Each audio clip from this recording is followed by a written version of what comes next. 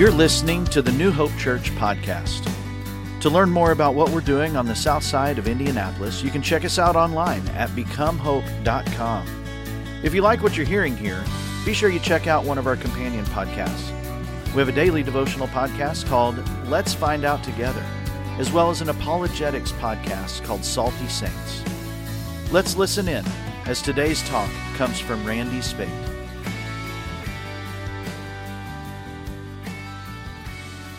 Last week, we came to the end of one sermon series. We talked about Abraham's faith, and our faith, called Faithful.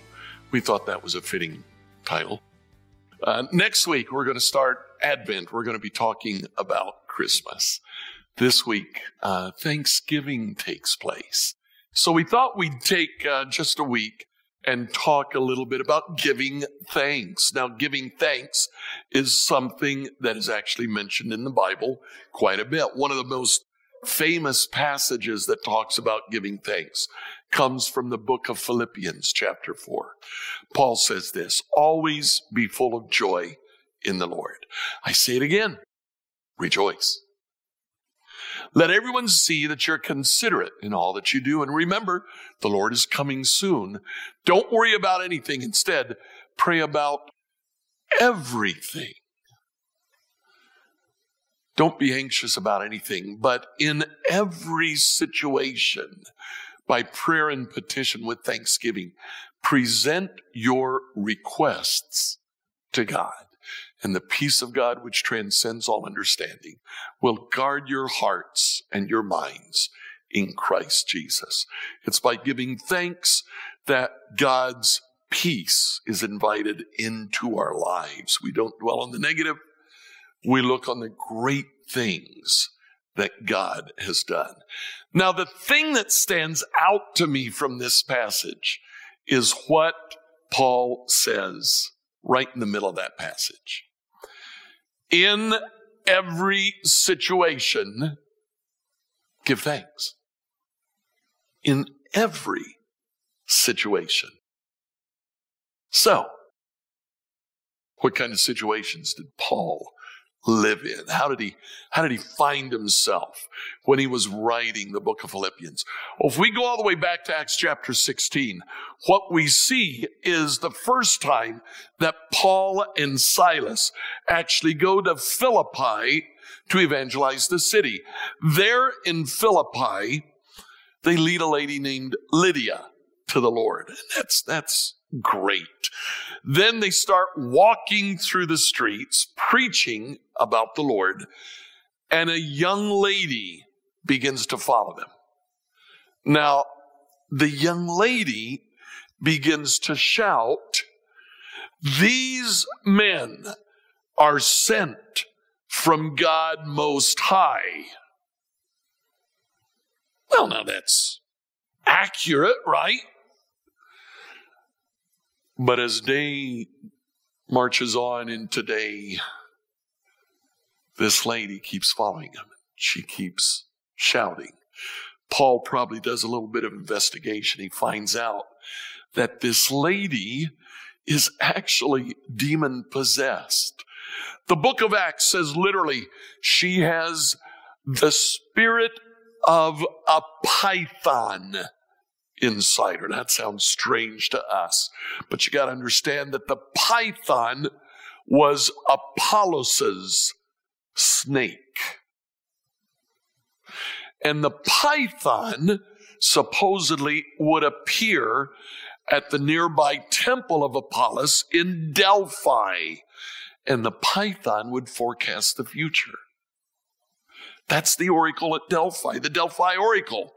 It was there so that you could go and find out what the future would hold. You could go there on Tuesday, ask for the Wednesday lotto numbers, and the Delphi oracle would tell you, and then you'd go out and make money or lose money, as the case might be. But the point was, she was demonized. Paul kind of figures, I'm not so sure that PR by a demon is a good thing. And so at one point, he turns around, looks at the young lady, speaks to the demon, and says, "Come out of her." And he comes out. She loses the ability to foretell the future. And her owners, who would sell her foretelling abilities to the general public, find themselves without a job. So they do what any good capitalist would do in that situation. They sue Paul. They go to the authorities and they say, he's ruined our business. We want you to do something about him. So they come together and a mob actually forms against Paul and Silas. The city officials ordered them, first of all, stripped and then beaten with wooden rods. And they were severely beaten.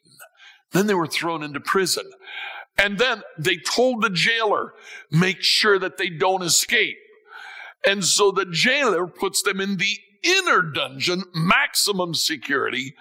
And even inside maximum security, he brings in a set of chains and he puts their feet in stocks.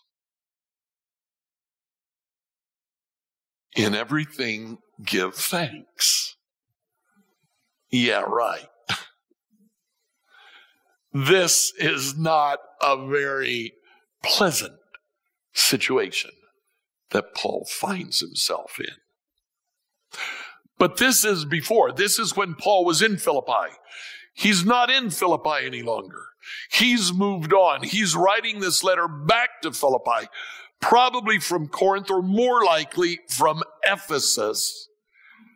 And in chapter 1, verse 13, he says, everyone here, including the whole palace guard, knows that I am in chains because of Christ. He's at it again. Paul's in prison again. In everything, give thanks. A couple of verses later than this, Paul says, in fact, I trust that my life will bring honor to Christ, because whether I live or die, to me, living means living for Christ. Dying is even better. Paul says, my life is in jeopardy. In every situation, give thanks. Can we really give thanks to God during difficult situations? You know, this gets back to something that we've been talking about here for several months. We've talked about it in a number of different ways. We come to the Lord, we accept the Lord, we ask Him to forgive our sins, and He does. And immediately there's a feeling of relief. We recognize when He's forgiven our sins. There's something inside us that reacts to that forgiveness. And it feels good. And we feel great. And we tend to think that if we just keep following Jesus, He's going to make our life better and better. We'll be happier than we ever were before. We'll be more comfortable than we ever were before. And then life happens. And bad things happen to good people. We get sick. And we look to God and we say, what's up with that? I thought you were the healer. Relationships break down. We get divorced. And we say, God, I thought marriage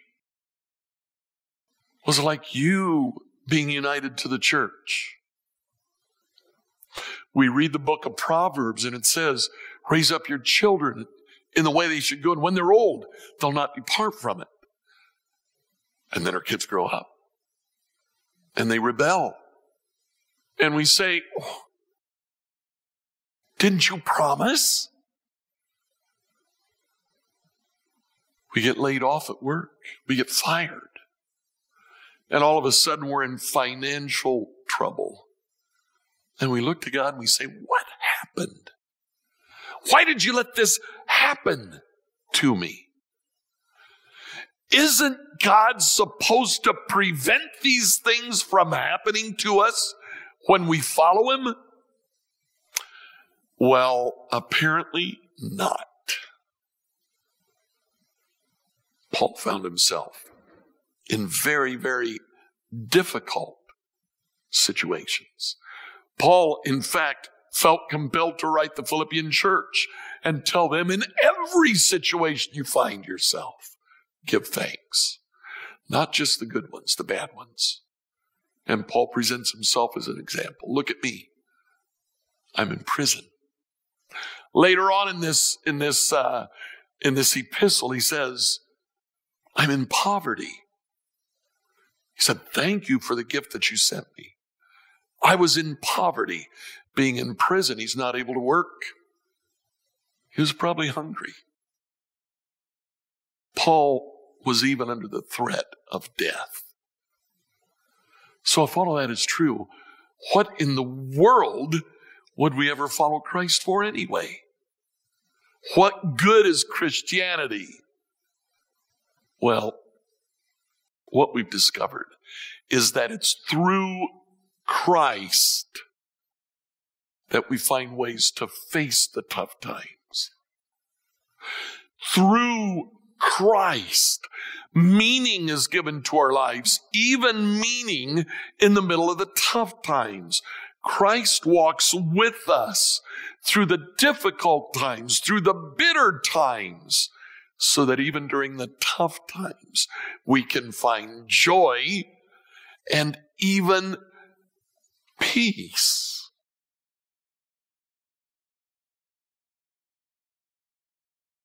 The Pilgrims arrived to North American soil in the fall of 1620. 102 passengers left England to come and start a new life here on this continent. They arrived late in the year, and so they made the decision that they would not go ashore and try to build homes in the middle of winter. Instead, they would stay on the ship. That winter on the ship, almost half of them died. 102 passengers left. By spring, there were 52 left. 50 of their number died during that first winter. Spring came and they came ashore, and not quite knowing what to do, a local Indian named Squanto, a member of the Pawtuxet tribe, came to them and spoke English. It just so happens that Squanto, years before, had been abducted by a pirate and forced to serve the pirate for a number of years. He learned English, and eventually he escaped, made his way back to the tribe, and all of a sudden in 1621, he finds a group of colonists establishing a village, and they spoke English, which he also spoke. So he introduced himself. He heard their story. They heard his story. And he began to share with them how to survive. He taught them how to cultivate the land and plant corn. They'd never seen corn before. He taught them how to extract sap from maple trees. They had no idea you could get sugar that way. He taught them how to catch fish from the rivers. By fall, the governor of the Pilgrims, William Bradford, said, let's have a feast of Thanksgiving. Wow. Within the previous year, half of their number died. There was not a single family that was not directly affected by death. And William Bradford said, let's give thanks. But they said, okay. They spent 4 days hunting. They killed 5 deer, killed many turkeys, brought the turkeys to the feast. They caught fish. That first Thanksgiving had fish and lobster and eel. How many of you are planning on a nice dish of eel this Thursday? Oh, I actually see one. They brought the corn that they had planted. They brought squash, which would have included pumpkins. They picked berries to eat, which would have included cranberries, but there were no potatoes. Potatoes came years later to North America. There were no sweet potatoes. There were no pies because the supply of sugar had run out, and they wouldn't have sugar until they had maple syrup the following year. There were 22 men, 5 women, and 25 children, along with dozens from the local Indian tribe. In every situation, give thanks. Now, the second time we see Thanksgiving in American history comes just after the Revolutionary War.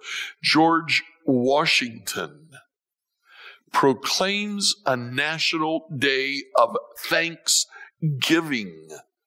And he issued this proclamation, calling on Americans in 1789 to express their gratitude for the conclusion of the War of Independence. We talk about the War of Independence very liberally. Do you realize it was 8 years long? For 8 years, America hung in the balance. Families, villages, cities were destroyed. And George Washington said, let's give thanks. So on November 26th, 1789, America did just that. They gave thanks in a difficult situation. The next time, the third time, we see Thanksgiving again on the national forefront. It was when Abraham Lincoln made it a national holiday. Now, before he made it a holiday, this lady, Sarah Josepha Hale, had become a magazine editor. She was an author.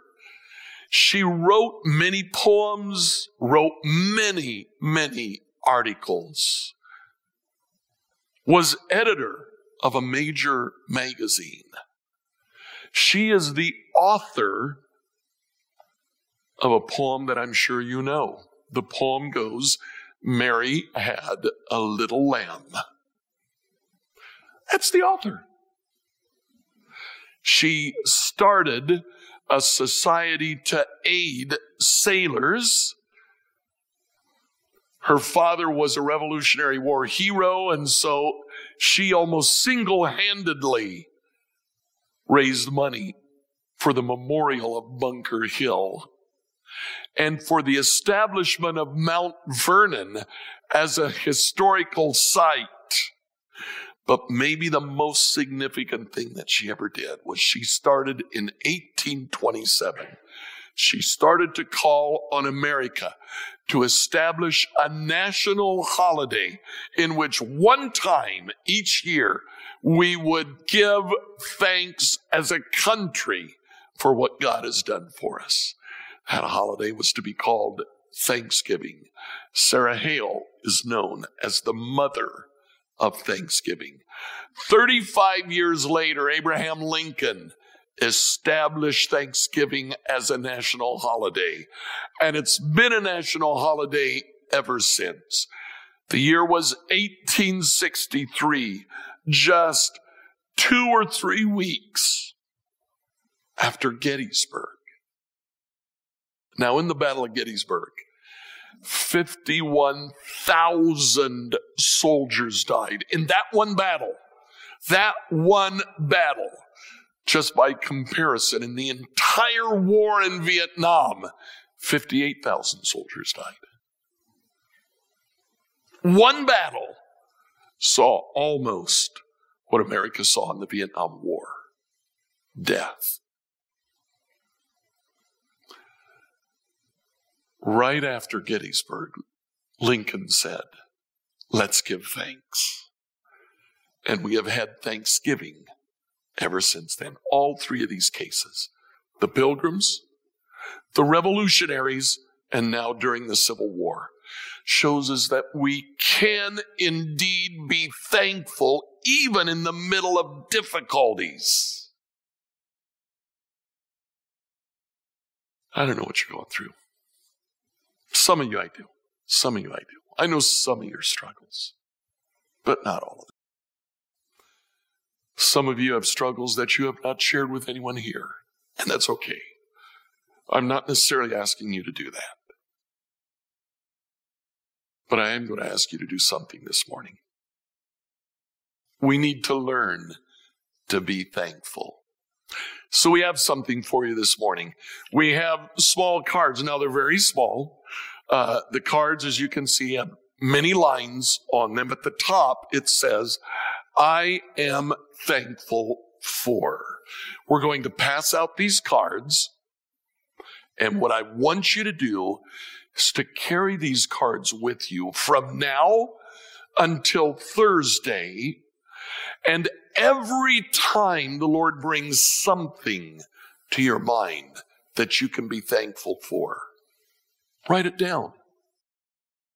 No matter what it is, write it down. On Thursday morning comes, take that card out and look at the things that you can be thankful for, even in the middle of whatever difficulty you're facing right now. We need to cultivate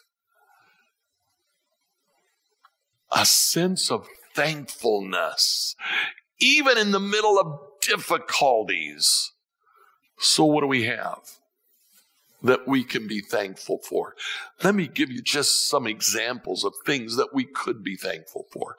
We can be thankful for big things, things like family, friends. We can be thankful for our health. We can be thankful for freedom. We can be thankful for the church that God has called us to. These are great things that we can be thankful for, the big things. We can be thankful for silly things. We can be thankful for fuzzy socks. Who doesn't like a nice pair of fuzzy socks? Feels great, keeps your feet warm. We can be thankful for deodorant. I am so thankful that God gave you deodorant. We can be thankful for the handyman's secret weapon, duct tape. It can fix anything. Some of us are thankful for good hair days. Others of us, it doesn't matter nearly as much, but we can be thankful for bacon. We can be thankful for things from Thanksgiving. We can be thankful for a time that we can spend with family and friends. Let's be thankful for laughter. God created us to laugh. I hope on Thanksgiving you have a couple of belly rolls. We can be thankful for pumpkin pie, especially for pumpkin pie. We can be thankful for family traditions, whatever they are, even the ones that we're creating. We can be thankful for the respect that God has given us for each other. We can be thankful for unique things as well. Literacy. The majority of the world is not literate. We can read. That opens so much. We can be thankful for challenges. We can be thankful for the forgiveness that God gives us.